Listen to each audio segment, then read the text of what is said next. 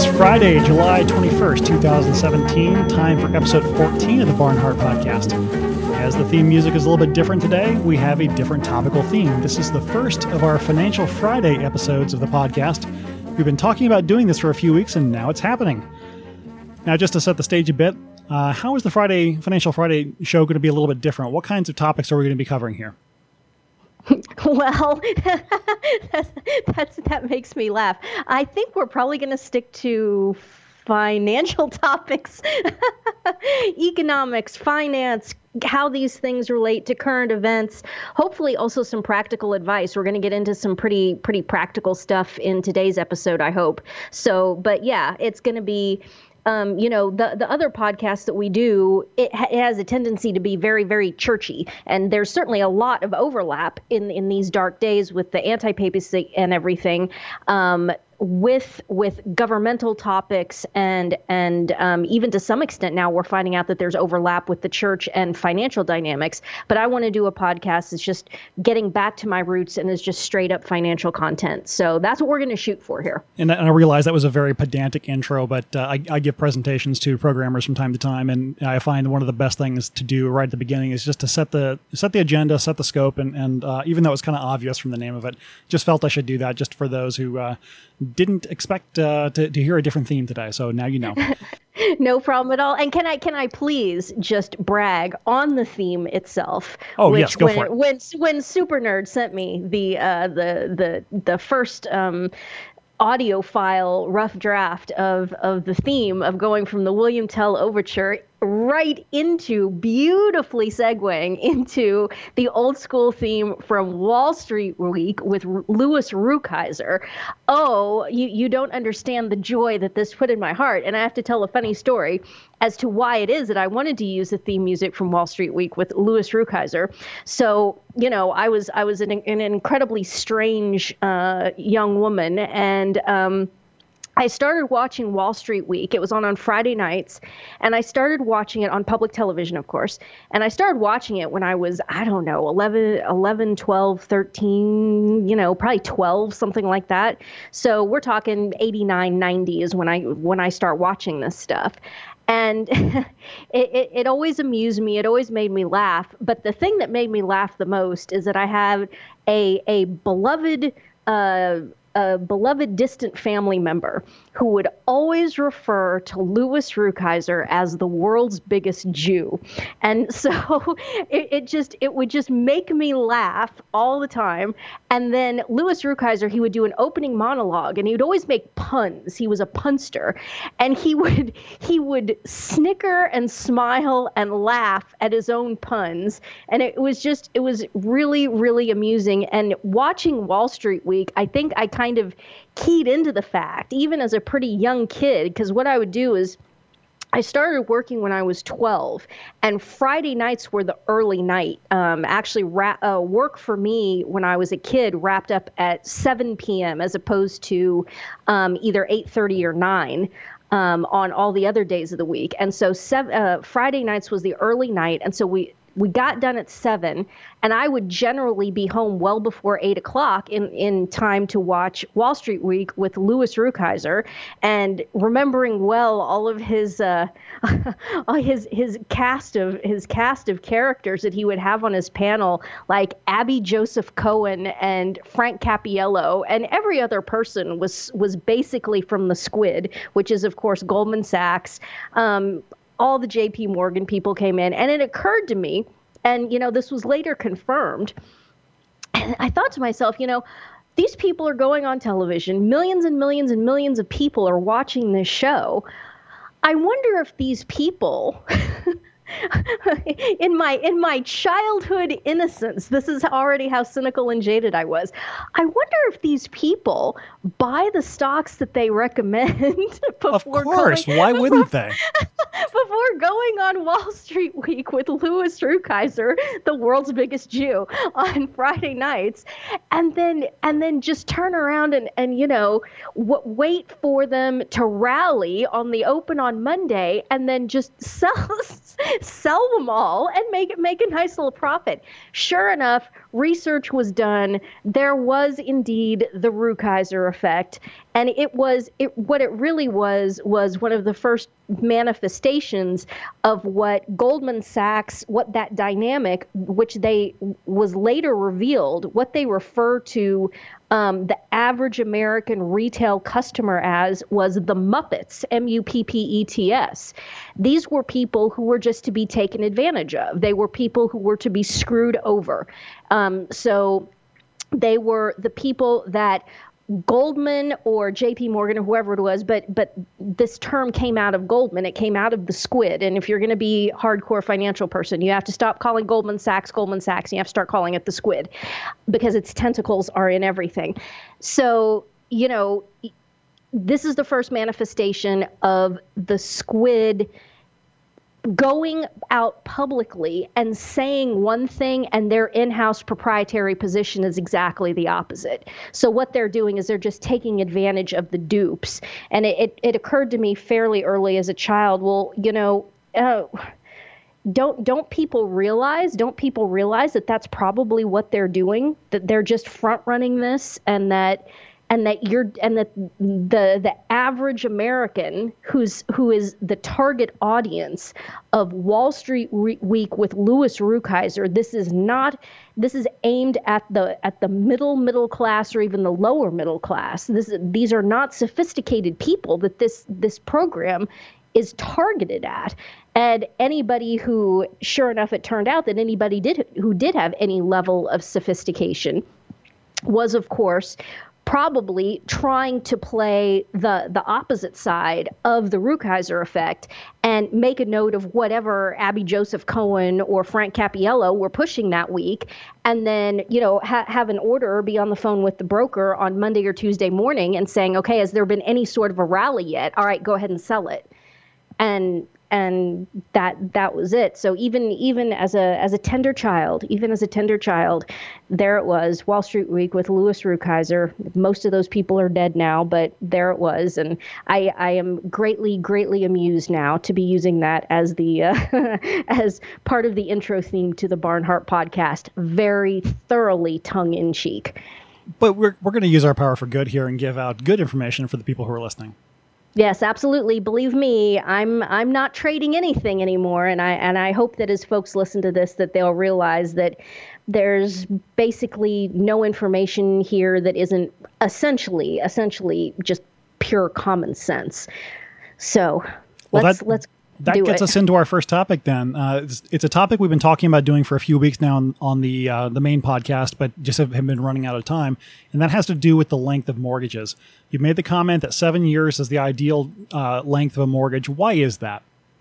Well, it actually goes back to Scripture. This is all based off of the Old Testament models of the Jubilee. You can learn a lot about economics by reading the Old Testament. Jubilees, which were these debt forgiveness years, were every 7 years, and then in a cycle of 7 of these 7-year debt windows, there was a big Jubilee every 50th year in which all debts were canceled and everything reverted. Now, what's interesting is in Barnhart Podcast 13, which is the one that we just did, the one about the crisis in fatherhood, we discussed about how the Japanese culture tends to be the tip of the spear in terms of human depravity. And believe it or not, this even applies to economics, finance, debt, all of this sort of thing. Japan has had for a very long time now 100-year mortgages. Mortgages in Japan are multi-generational propositions. This is just completely evil. It's completely depraved. Because we know that the Japanese culture, for whatever reason, among the pagan cultures, tends to be the leading tip of the spear in terms of human depravity, we should look at this paradigm of the Japanese having century-long mortgages And we should learn well from this and say, well, whatever the answer is, it's almost certainly exactly the opposite of what those crazy so-and-sos over there are doing. And sure enough, that's exactly the truth. Up until in the United States, a lot of people listening to this, I bet they have no idea. Up until just after World War II, shock, shock, when communists were infiltrating the government and so on and so forth in the immediate post-war period. I mean, there had already started to be communist infiltration before World War II, but obviously during the 1950s, it exploded after the war. Joe McCarthy was right. And that up until then, the maximum term that you could get a home mortgage for in the United States was, want to guess, Super Nerd? 7 years?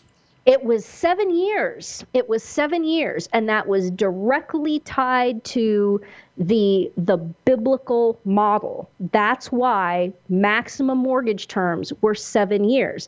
Now, what I want to do is I want to walk through with our listenership what this would look like in terms of the life of, let's call it a young couple, okay?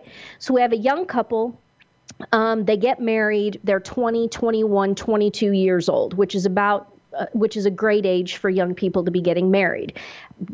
Don't look at what our modern culture is. I mean, this business of infantilizing people so that you have, 40-year-old men and women who are intellectually, spiritually, and in every other sense, complete children. This is wrong. People should be getting ready or actually getting married when they're in their late teens, early 20s. That's a healthy human paradigm. Okay, so you've got a young couple. Let's say they're 22 years old and they get married. So what they do is they chill out for a few years and they either rent and live very much on the cheap, or they live with their folks still. Okay, that's in play. And the point of this is they are saving up money. They are saving like crazy. And they've probably been given some cash gifts at their wedding. You see, that kind of thing. That's all very legitimate. That should all be saved. They should live on the cheap for, a year, 2, 3, until, the kids start coming, basically. And save. And what are they doing? They're saving up for a down payment on a house. And that down payment should be something like 25% at least. Okay. That's what they should be going for. Okay. So let's say that they get their 25% down payment saved up. They find a modest starter house that can hold them and 2 or 3 kids, which means you basically only need like a 2-bedroom or maybe like a 2-bedroom with a study or something like that. We're not talking about being in your 20s and moving into a 4,000 square foot McMansion. That is not what we're talking about. We're talking about young people living on the cheap and buying only what they can afford. But let's pin down what that means, buy only what you can afford. You should only buy, in terms of residential real estate, you should only buy what you can afford to pay off on a 7-year mortgage. And I mean, people listening to that right now are probably sitting there thinking, I'm completely out of my gourd. But you guys, I'm telling you, this whole business of these 30-year mortgages, this is all an advent of the period of our culture in which we are in collapse, okay? This business of having these huge, enormous, long mortgages, this is no good at all. And we need to go back to the old school model as it was up until the 1950s or 60s. Where you're looking at 7, maybe a 10-year mortgage, but I still think that 7 is ideal. Okay, so you only buy what you can afford to pay off. Dude, pay off, as in you own the house in 7 years. So just going back and referencing quickly the biblical source of this, we're looking at it. In Old Testament, Old Covenant Israel, there was a jubilee every 7 years, which meant all debts were forgiven, and all people who went into debt to somebody and became indigent poor could then, what they would do is that they would go to work for that person. But the period of work in order to pay off any outstanding debts that they might have accrued to another person, that period of what you and I would call indentured servitude and what is referred to in the Bible as slavery, you see, that period would end at the next Jubilee. Okay? So everybody's looking at this 7 and also this 50-year dynamic. And so what everybody's doing and how everything is priced is based off of how much time is left until the big debt reset. And so if you think this through, what you realize very quickly is that basically people were just leasing from one another. And these leases would just be constantly resetting. Everybody would zero out. And the ability for people to work off other sort of debts meant that people could then go into a state of servitude for another person and work off their debt, but they would be absolutely assured that this was not a lifelong dynamic, that they were going to get out of debt at some point. And again, remember, it's hard for us to think about because this is a completely foreign concept basically in our economy, but everything, all lending of money, all of these transactions, everything was keyed off of how much time was left until the next debt reset, until the next Jubilee. So that's what you have to keep remembering. And thus it was basically impossible for a person to get themselves into the kind of situation that almost every young American is in now, and that is in debt that they can basically never repay. We're talking about student loan debt. We're talking about, these 30-year mortgages and it being exposed to all kinds of risk that way. And we're going to talk later about auto loans now. I haven't had a car in 4 years, and I am detached now from the car market. And I looked up, and I had no idea that the average car loan now is 68 months. That's the average duration of a car loan now. And there are many car loans that are 73 to 84 months in duration. Which is 7 years, if you're not doing the math very quick. And I've heard it explained and justified that newer cars are a lot more reliable, so they'll still be working at the end of the loan. No, that's absolutely wrong, because the first thing I did is I went and I looked up the car that I bought exactly 10 years ago was an Infiniti G35X, and I got it new.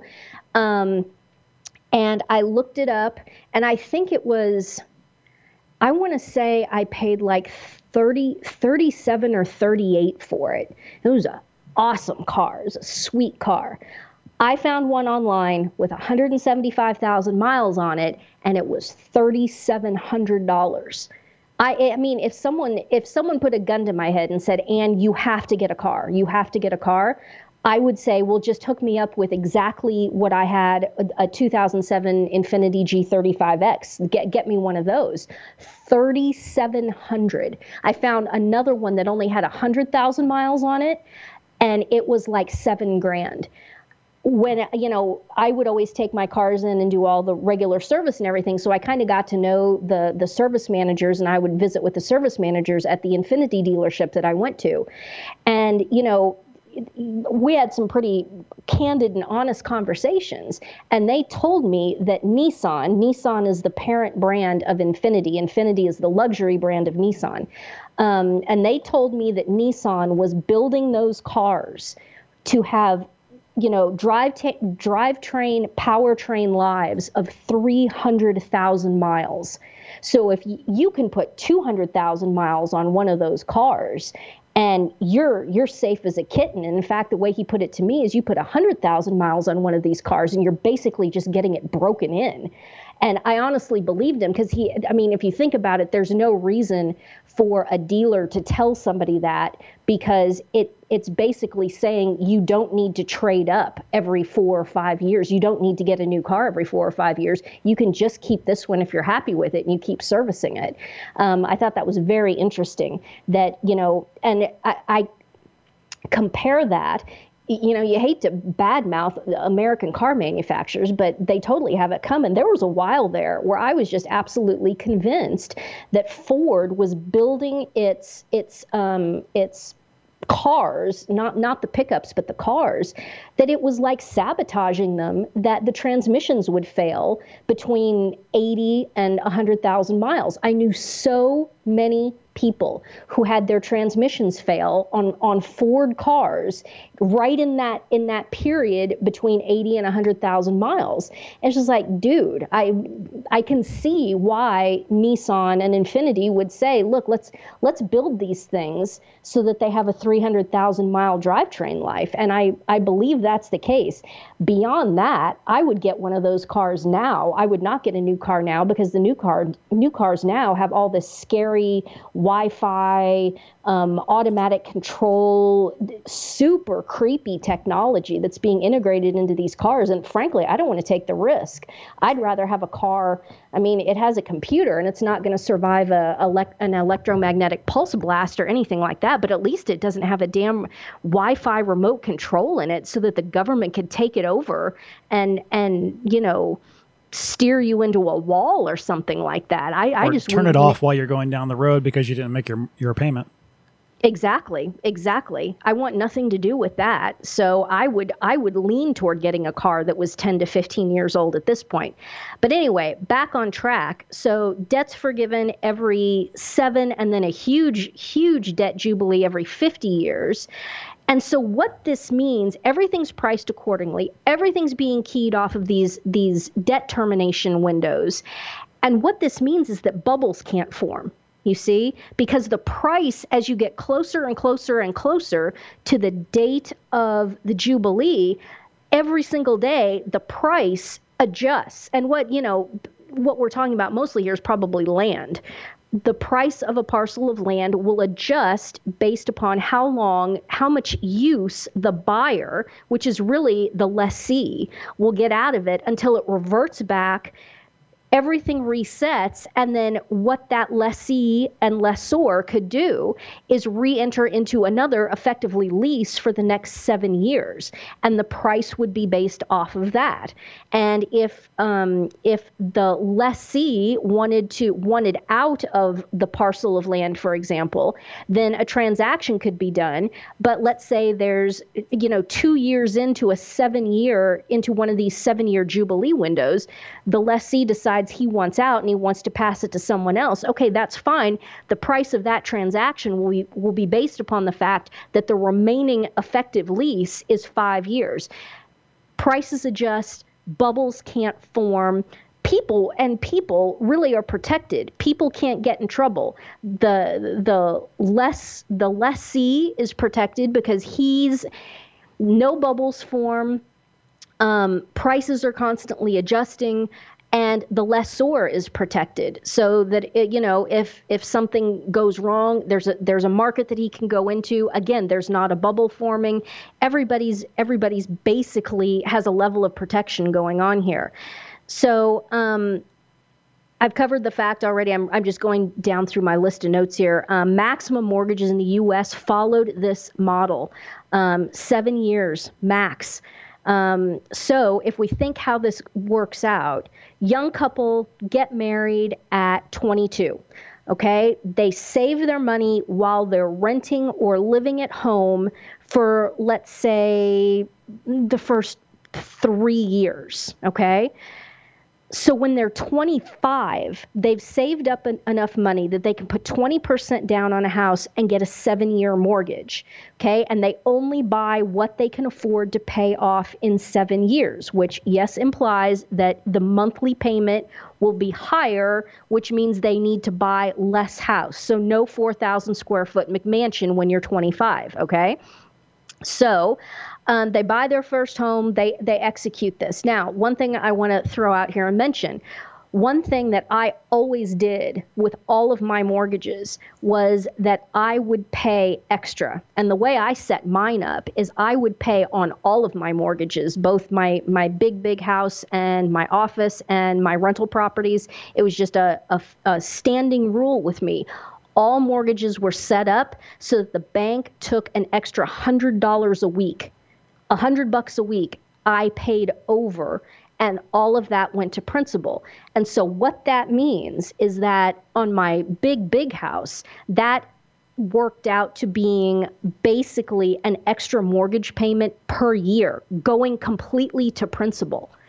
If you make one extra payment per year, that does absolutely incredible things to the speed with which you pay off. So when I say a 7-year mortgage, what I actually mean is 7 years is the maximum time it would take you to pay it off. If you didn't make any extra principal payments, and all you did was make the monthly amortization table, principal plus interest payment every month, you would pay the thing off in 7 years.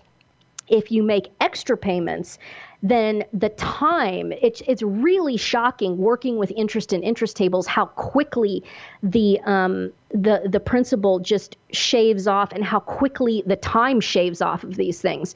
So if you can do it, you should try to target, it seems to me, making at least one extra monthly payment per year. I did the $100 a week thing, and it was always just killer. I think that's a really good thing to do.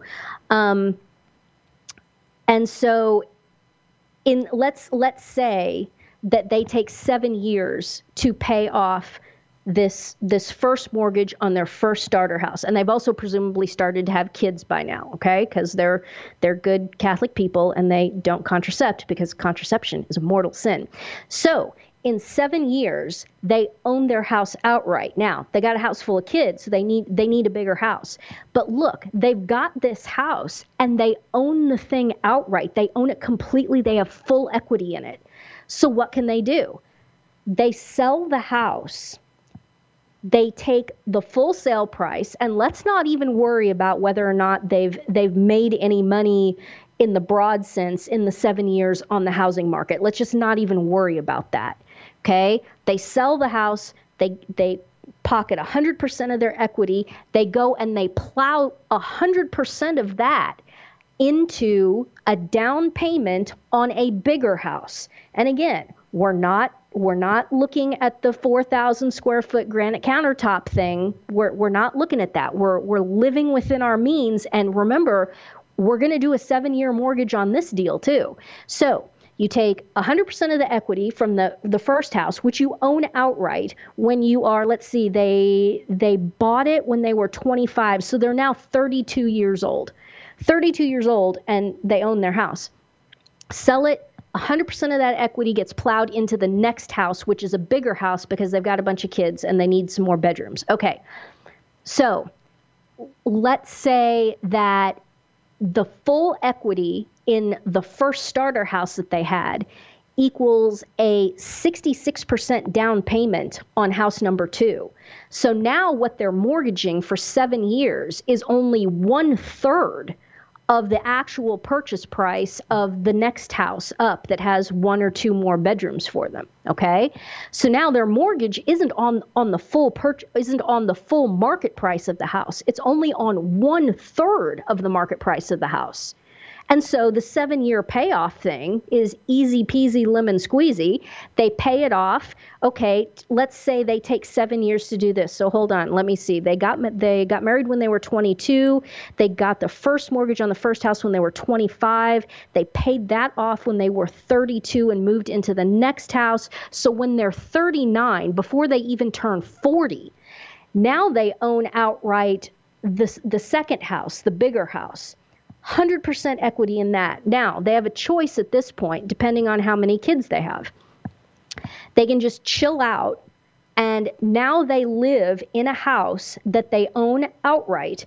They have no mortgage payment. They have no rent payment. None. Okay? So they have a very large disposable income now. So what can they do with that? They can, if they need to, they can improve or even put an expansion on house number 2.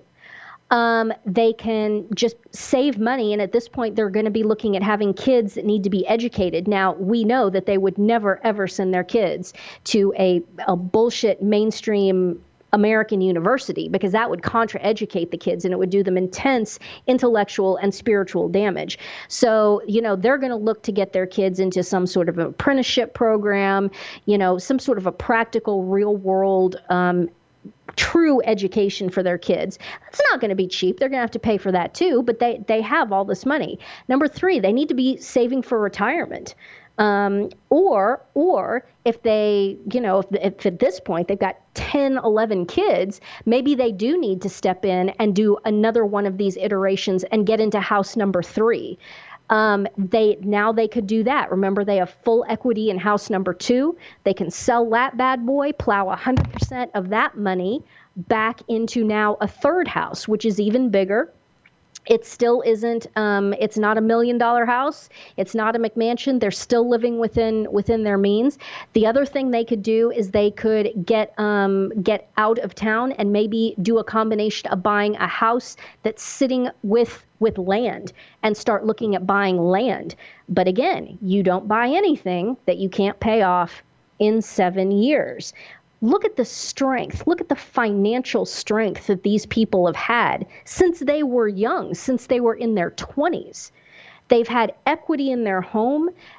They've not been in any sort of super risky position with regards to their real estate holdings, because even if the market does soften for residential real estate, they have so much equity in their homes at any given point that they're never upside down.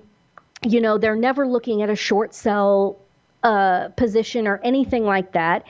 And because they have been conservative and intelligent and only gotten into the sort of property that they could pay off on a 7-year mortgage, then by definition, they're exposed to less risk. They didn't go into the $850,000 house when they were in their early 30s, leveraged to the gills on, 1-year ARM, 5-year ARM, whatever it is. They're not exposed to any fluctuations in the real estate market.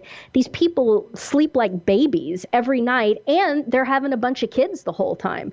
So it's really a good and sensible way to live. So let me look at my notes and see if I'm forgetting anything now that we've walked through all this. Educating kids, saving for retirement, improving the existing home. If they get the third house, the third house would be paid off by the time they were 47.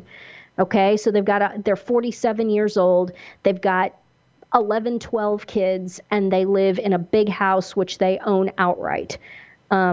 Complete financial control. So what this shows us is that this paradigm, which is based on avarice, it's trying to bewitch young people with avarice, saying, look, let's turn this into a 30-year mortgage with a 5-year ARM or even a 1-year ARM with little to no down payment. In fact, at the height of the real estate bubble in the late 2000s, outfits like Countrywide Bank were giving 125% mortgages, which means, okay, you go find a house that has a $400,000 purchase price.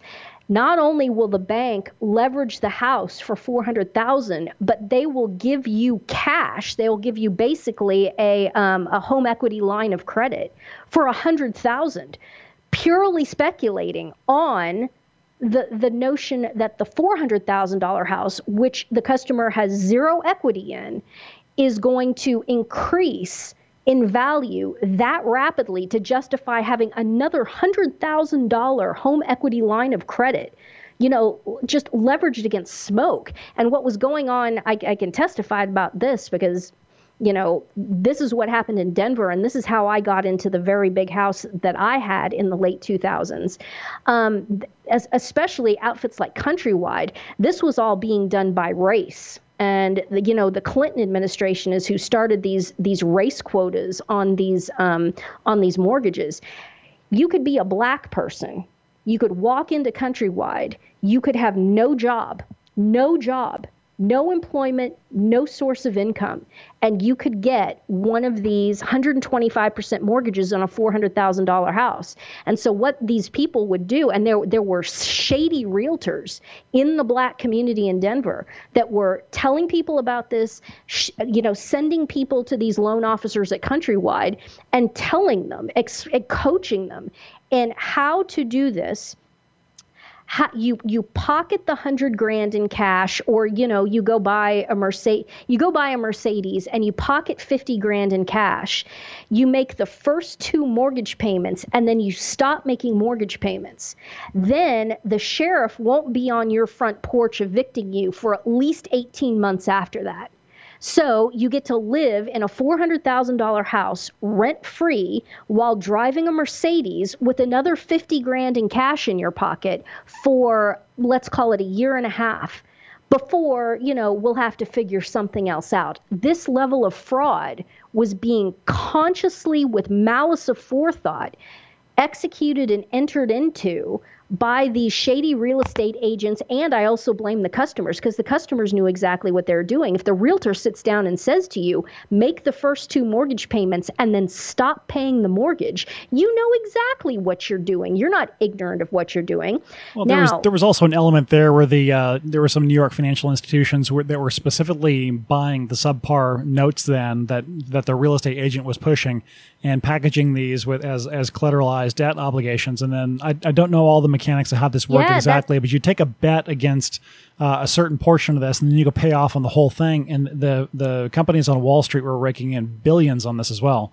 Yeah, that's Goldman Sachs. That's the Muppets. Those were called subprime mortgage derivatives. They would take all of these, bundle them up, trade them as a derivative product, and they were selling these things to the audience of Wall Street Week with Louis Rukeyser, for lack of a better word, and they were laughing about it. They were sending, there are internal memos that have been exposed and leaked where they're calling this stuff shit and vomitous and crap like that, and they specifically say, I have to come into work every day, and my job is to sell this shit and this vomitus to the Muppets. That is, to the completely ignorant American investing public.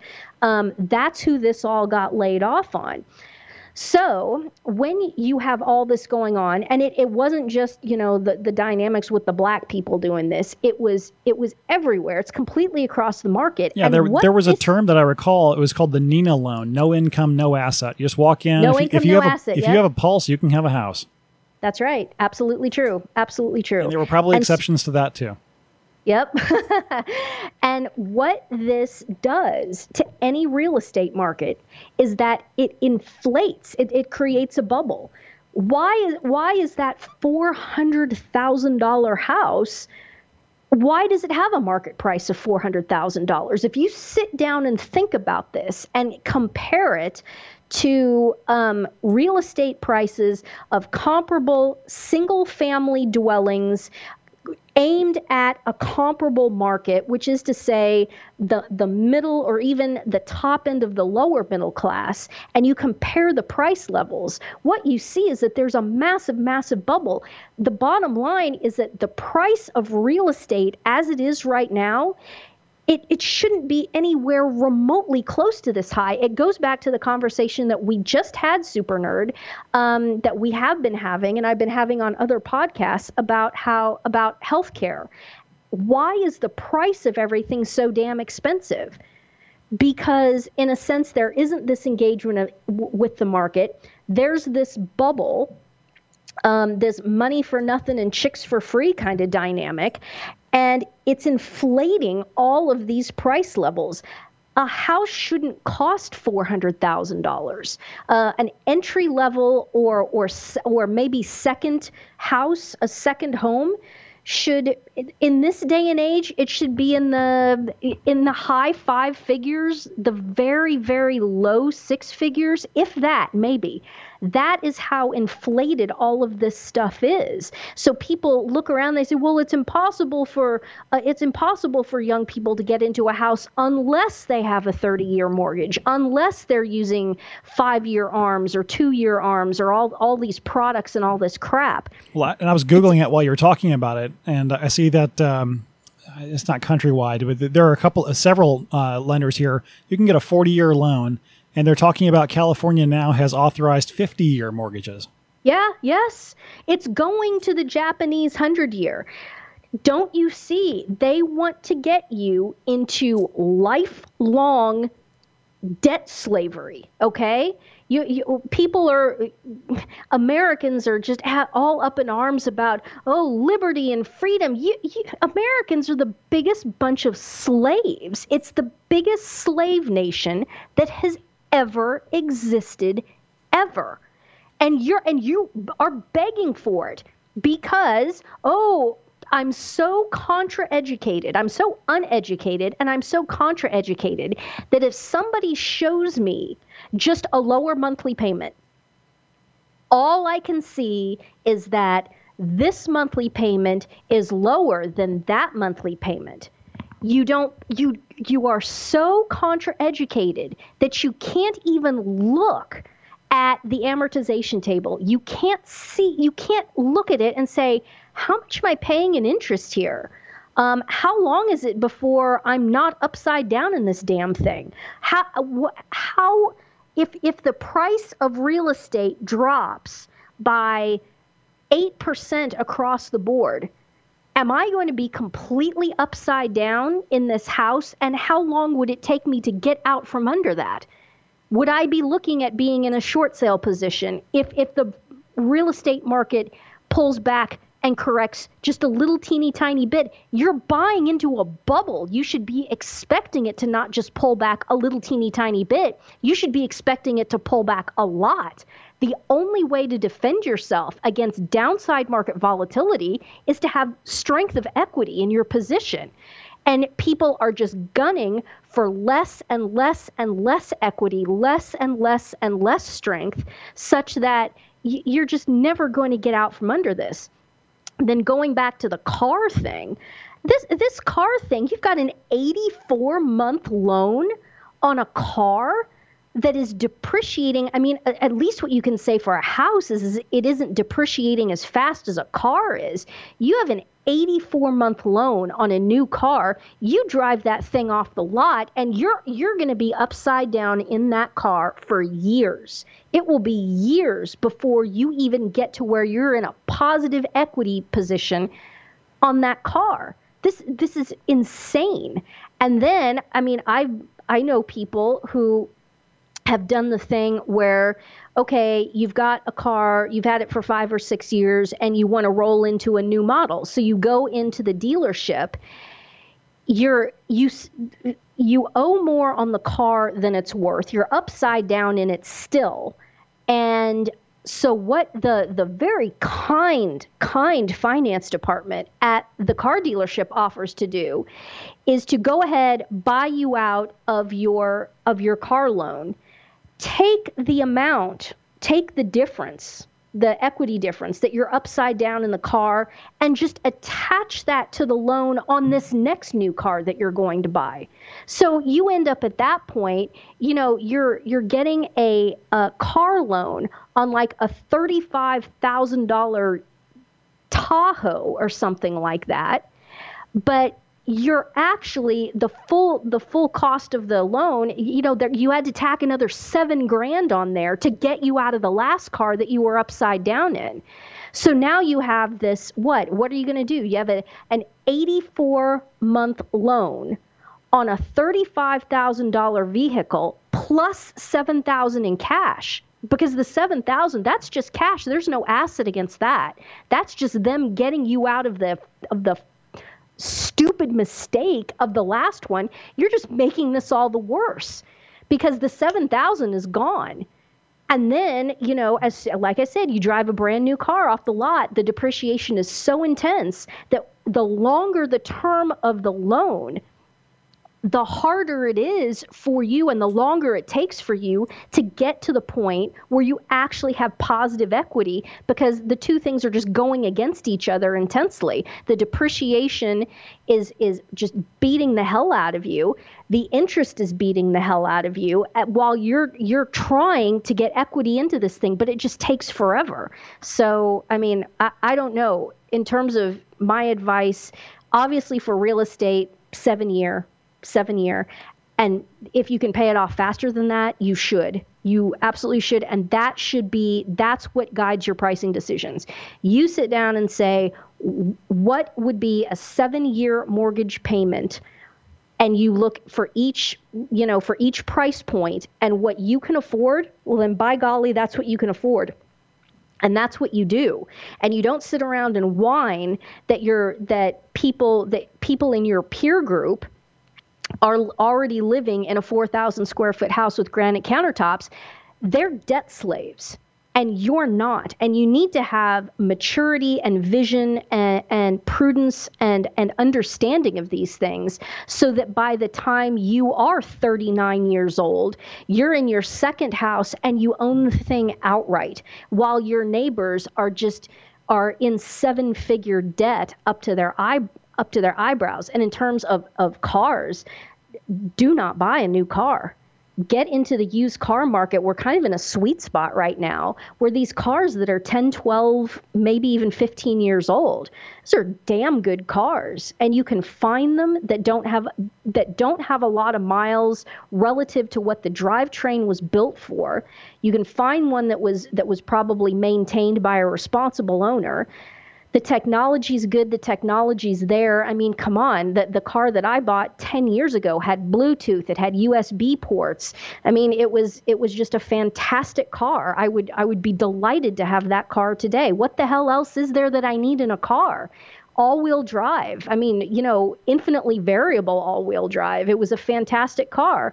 If I could step into one of those for $5,000, oh my gosh, that wouldn't even be a decision. Why would I go drop $45,000 on basically the same car with, government mind control in it, when I could drop $5,000, own the thing, not be in debt to anybody, not owe any bank anything, nobody can come and repossess it. Remember the Barnhart axiom: if you can't stand in front of it and defend it with an AR, then it ain't yours, and it never really was. And one of the other, I guess, moral implications of being a debt slave, whether it's to a car or to a house, you don't dare speak up or rock the boat because I got to make my mortgage payment. I got to make my car payment. And you really do lose a lot of freedom of whether it's expression or voice or just to make a stand. And of course, we've talked about that a lot on the other podcast, that all it takes for evil to make progress is to simply not say anything about it. Well, if you are worried about your mortgage payment or your car payment, yeah, you're going to keep your mouth closed.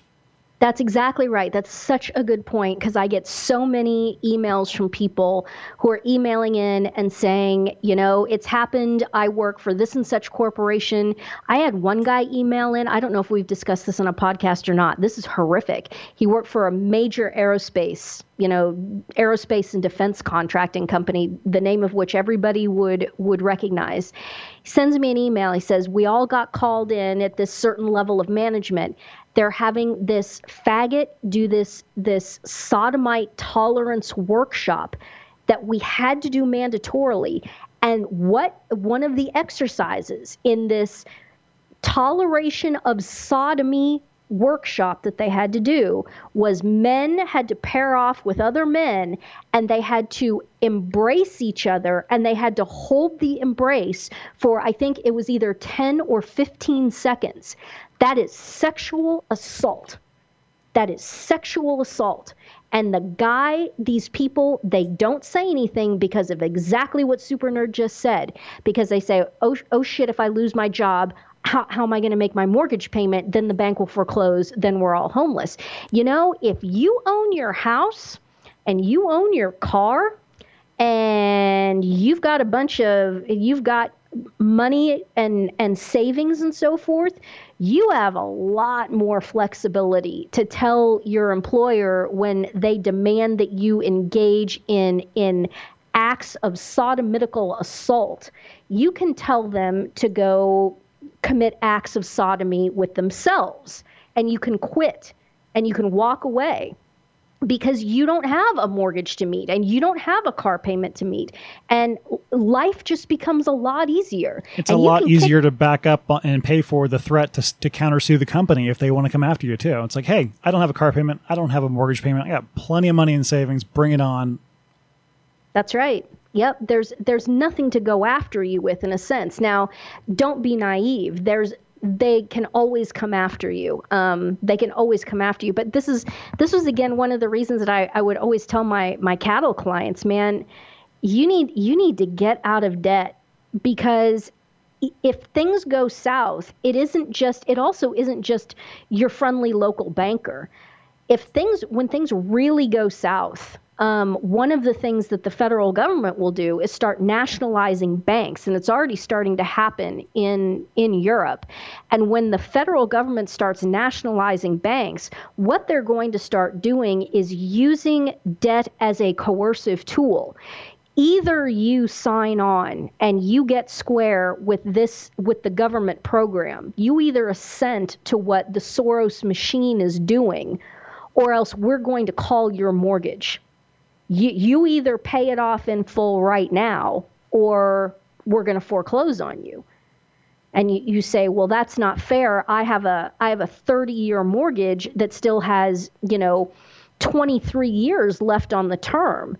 Well, I'm sure the Jews were telling the Nazis when they rolled into Poland, you can't do this. Look, I own my home. I have a right to live here. You're naive. You're naive if you think that they can't and they won't do things like that. It's just another of leverage that they will have over you. The ability to call loans is an extremely powerful coercive tool. And so it's just one more thing. I'm not saying it's a magic force field that will protect you forever and ever, because eventually they'll just start coming with guns, But for in the meantime, if you don't owe anybody anything, or you literally could, if they did call your mortgage, you could scrape it together. You could go to your family and say, oh my gosh, you guys, this is what's happening. I need to pay this thing off right now.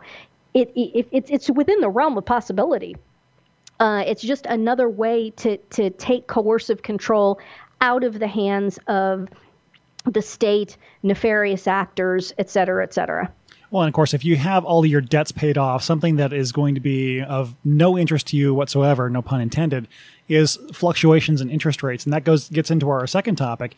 If you've been following the news in Italy, politicians in Rome, and I mean secular Rome, not the Vatican, are getting pretty upset now, finally, about the African migrants flooding into Italy and not being accepted into the rest of the EU.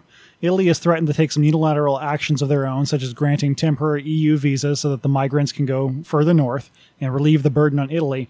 But officials in Brussels have indicated that if the Italians do anything to alleviate the current migrant invasion, the EU financial regulators will do what they did in 2011 and, quote, allow, end quote, the interest rates on Italian paper to go to actual market levels. If you remember, this is the same mechanism that took down MF Global and John Corzine. Not that it really affected John Corzine because he stole everyone's money to cover himself. I remember Greece making news several years ago due to financial riots and the imposition of austerity measures mandated by the EU. Do you really think the controllers in Brussels are going to pull the switch and financially kill Italy if they try to ease things up with the migrants? Oh, hell yes, absolutely. No doubt in my mind, no question whatsoever. This is the sword of Damocles hanging over all of these European countries.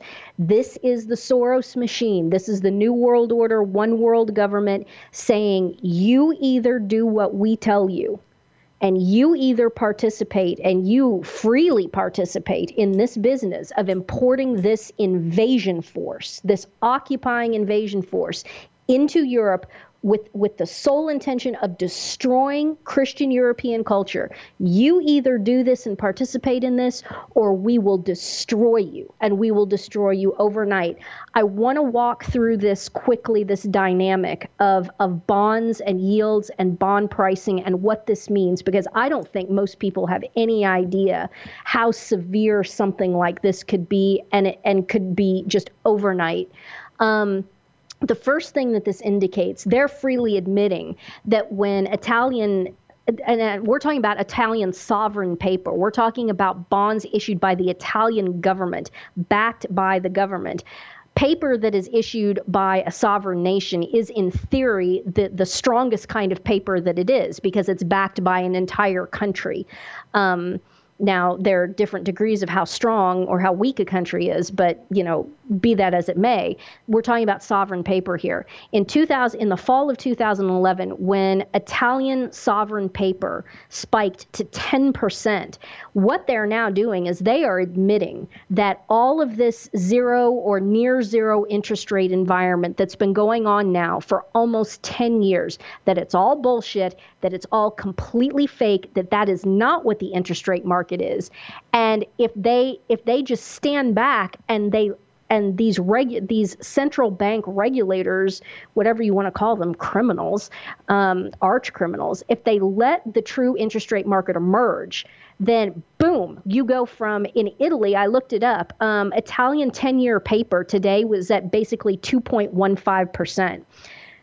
Paper in the U.S., it basically went to zero, and it's now huge news that Janet Yellen, who is the chairman of the Federal Reserve Bank in the United States, just raised rates in the U.S. from 0.75% to 1%. Oh my gosh, 1%. You guys, just not long ago, 10 years ago, 90-day T-bill paper in the United States was 4.7%, I think, flirting with 5%.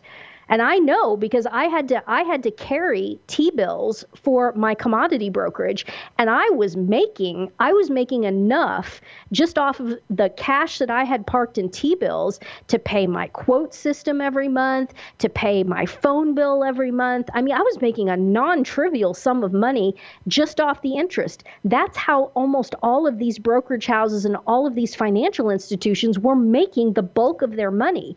And so when the government in 2008, this global move came to drop all of these interest rates completely synthetically. I shouldn't use the word drop. I should use suppress. Synthetically suppress the interest rate market effectively to zero. What this did was it choked off all of the interest income that all of these financial institutions, insurance companies, mutual funds, retirement funds, all of these institutions that were using the relative safety and security of interest rate products, and especially of U.S. government paper, which is in theory some of the safest paper in the world. That's what you want people to be using, because there's no such thing as zero default risk, but there was, for all intents and purposes, zero default risk. And they were still making, 5% off of some of this stuff. Okay, all of that income gets choked off. And now what do these companies start doing? And this doesn't excuse them for what they did, but what they had to start doing was they had to start going into riskier products, because the riskier a product is, the higher the interest rate yield, right? That's very intuitive. It makes sense. And it got to the point where, in order to make any sort of return at all, you had to be dealing in these risky derivatives that had genuine default risk. And then you get a psychopath like John Corzine, put him at the head of a brokerage firm like MF Global. He's a psychopath. He wants to push it to its extreme. So he leverages the company up 100 to 1, and he starts trading not Italian paper, the baseline instrument. He starts trading these wackazoid derivatives on Italian sovereign paper, repurchase agreements, which is basically like renting money in a sense. He's having to cover these positions with credit default swaps, which means that if it's an insurance policy you buy, so that if the Italian government were to default on its debt, that then the person who wrote this insurance policy, a credit default swap, they would make good on all this, et cetera, et cetera. Okay. So let's walk through the math of this so that you all understand how severe. Talking about, let's take the example of if Italian bonds, and we're talking about Italy because that's who they're threatening, because Italy is just pissed off and looking at an existential crisis with all of these Black African criminal Musloids and North African Musloids and Arab Syrian Musloids, this invasion force that's coming into Italy. And these people, there's been like 85,000 of these people, and that's the ones that they admit to. It's probably considerably more than that. Flooding into Italy, and Italy saying, oh, no, we can't do this. And if you people don't help us with this, we're just going to start giving these people visas, and we're just going to let them go. We're going to let them go through the northern borders, because where they want to go is Germany, the UK, France. They want to get on the dole there. We're going to let them go. And so the New World Order is saying, no, if you do that, we will let your interest rate market manifest honestly what it is, which means it would basically, we could expect that Italian interest rates would spike from 2% to roughly 10%. And you say, well, yeah, that's that would be inconvenient, in 8% increase in interest rates, but, it wouldn't be the end of the world. Let me explain to you what a catastrophe this would be. Let's say that you buy Italian bonds and you pay $100,000 today. You pay $100,000. And the yield on those Italian bonds is today's market rate, which let's just call it 2% even, okay? That means that position, your Italian bonds that you paid $100,000 for, will pay $2,000 per year in interest, regardless of whether the market changes on bond prices or not, because you have those bonds, their rate is 2%, you paid $100,000, it's over. That's what you have, okay? If the bond issuer is likely to default, that is to say, if risk increases, the yield, that is the interest rate, will go up and the market price goes down. This is the thing that's tricky about bonds, is that the interest rate and the price move inverse to each other. So if the interest rate is higher, you pay a lower price for the bond, and then the interest payment brings the total price up to par. If the interest rate goes down, then you have to pay a higher price for the bond itself, because then there's a smaller interest payment that brings it up to par. So just remember that with bonds, it's inverse. So think about this. We bought a position in Italian bonds for $100,000 with a 2% yield. If the yield were to spike, as the European Central Bank is threatening Italy with, and it goes up to, and the interest rates in Italy go up to 10%, what is the price such that 10% of that price is $2,000? I will write this up and we will post this 20,000. It's 20,000. That's exactly right, because you followed what I said, but let me read it again. If the yield goes up to 10%, what is the price such that 10% of that price is $2,000? It's 20,000. Do you understand what that means? That means that exactly the same bond position, just because interest rates increased from 2% to 10%, the exact same bond position yesterday that we bought for $100,000 on Monday would be worth how much, Super Nerd? $20,000. $20,000. So the people don't realize how extreme these what look to be on the surface relatively small changes in percents or interest. Oh my gosh, this would be abject catastrophe. So stating it another way, if the interest rate goes from 2% to 10%, yield has increased by a factor of what, Super Nerd? 5. If yield goes from 2 to 10, the yield is increased by a factor of 5. Therefore, market price must decrease by the same factor. If you take $100,000 market price and reduce it by a factor of 5, where are you?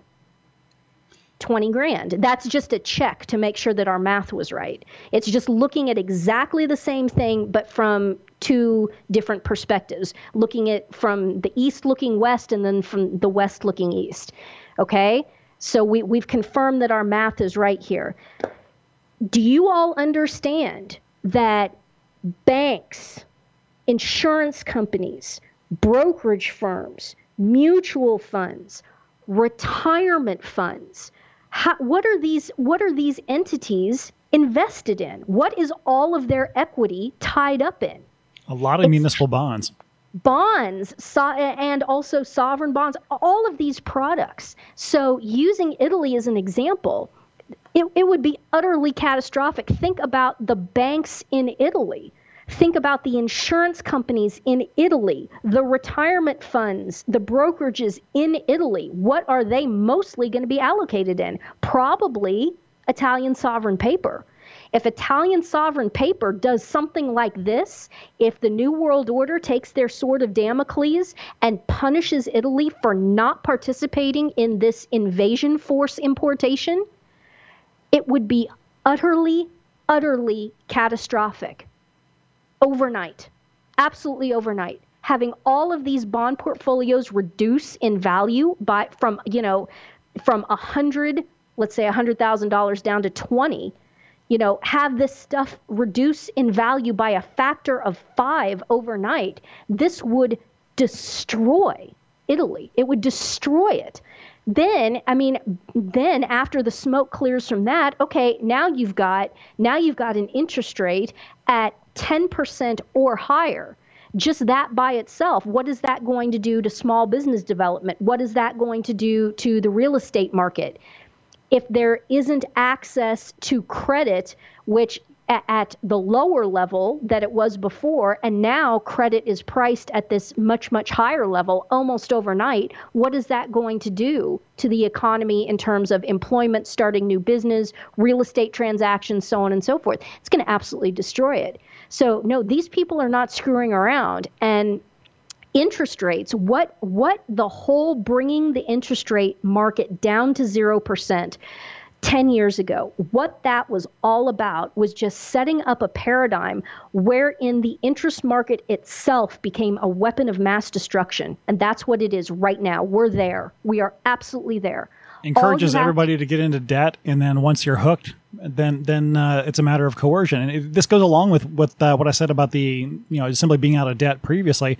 If Italy didn't have the debt they have right now, they could say, "Fine, we're going to open our borders, and you're going to deal with it."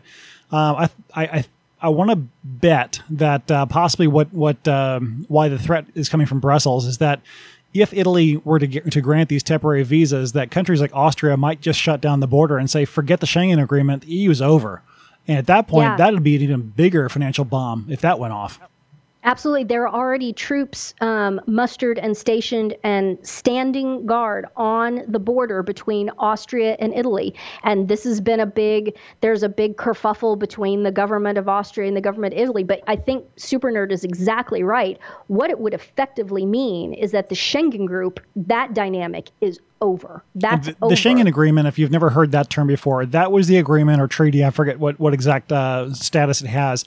That's what allows an EU, somebody carrying an EU passport to move freely without having your papers checked and requiring a visa to freely move throughout the entire EU the same way you would through any of the states in the United States. Exactly. If the Schengen Agreement breaks down, then it's back to where we were before 2000, where if you want to move goods and services from say Ireland to Greece, every single time you're crossing a border, you're going to have to pay customs. You're going to have to. It's going to be slower. It's going to be more expensive. It's going to be the complete destruction of the EU market, destruction of the euro. That won't be fun. That will not be fun at all, and it's all coming to a head. So I hope that this little explanation of these dynamics, and especially walking through that calculation, and I will write this up so that we can post the very short little math proof of this as we post this podcast. But there it is, and I hope you realize and understand what's going on. And I would encourage everyone to do as much as they can, even if you're not a young spring chicken. I know people who are in their 40s right now who are saying, look, we're done with this 30-year mortgage nightmare. We are We need to buy a place. We want to buy a place, and we are working on the 7-year model, period, full stop. By our own free choice, and we will do nothing else. And if we have to live in a damn trailer, then we're going to live in a trailer, but we're not doing a 30-year mortgage. I am going to start looking into that myself, actually. I have a 30-year mortgage, and I've got a lot of years left on it. So, I mean, it was my goal here within a few years to roll it over to a 15-year mortgage and aggressively pay that down as fast as possible. But even then, that's twice as long as what you would recommend. Yes, it is. I'm sorry to say that. But I've never been anywhere near your place, Super Nerd. I don't know what it's like, and I don't know what it's like in terms of space, but, I would sit down with Mrs. Super Nerd and discuss, can we tighten the belt here? Can we live with less square footage, et cetera, et cetera, et cetera? Could we live in an older home?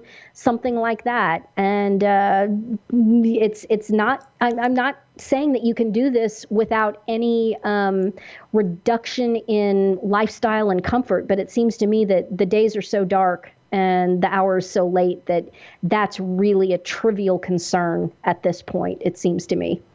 I'm pretty sure that we're going to have that discussion at some point. All right. Well, I think this is not too bad for our first episode of Financial Friday. What do you think, Super Nerd? 2 topics, they went together, and it's about, I think we're about at an hour right now, so we're about on target for that. Perfect. All right. Well, there's plenty more to talk about, so hopefully we'll see you all Tuesday-ish of next week for the regular podcast, and then hopefully we'll be able to do another one of these next Friday, as long as all of the schedules align.